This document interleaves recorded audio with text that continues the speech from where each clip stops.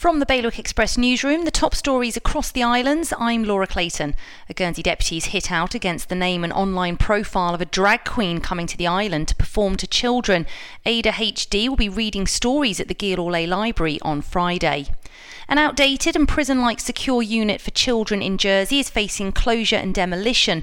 The Independent Jersey Care Inquiry Panel wants all residential childcare moved out of Greenfields so it can be knocked down and turned into small homely units. Tributes have been paid to the 65-year-old man who died after an incident in Jersey on Saturday night. A 50-year-old's been charged with manslaughter.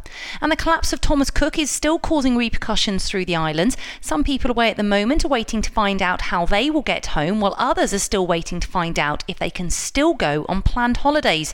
Local flight providers, including Aurigny and Blue Islands, are waiving fees to change local flights.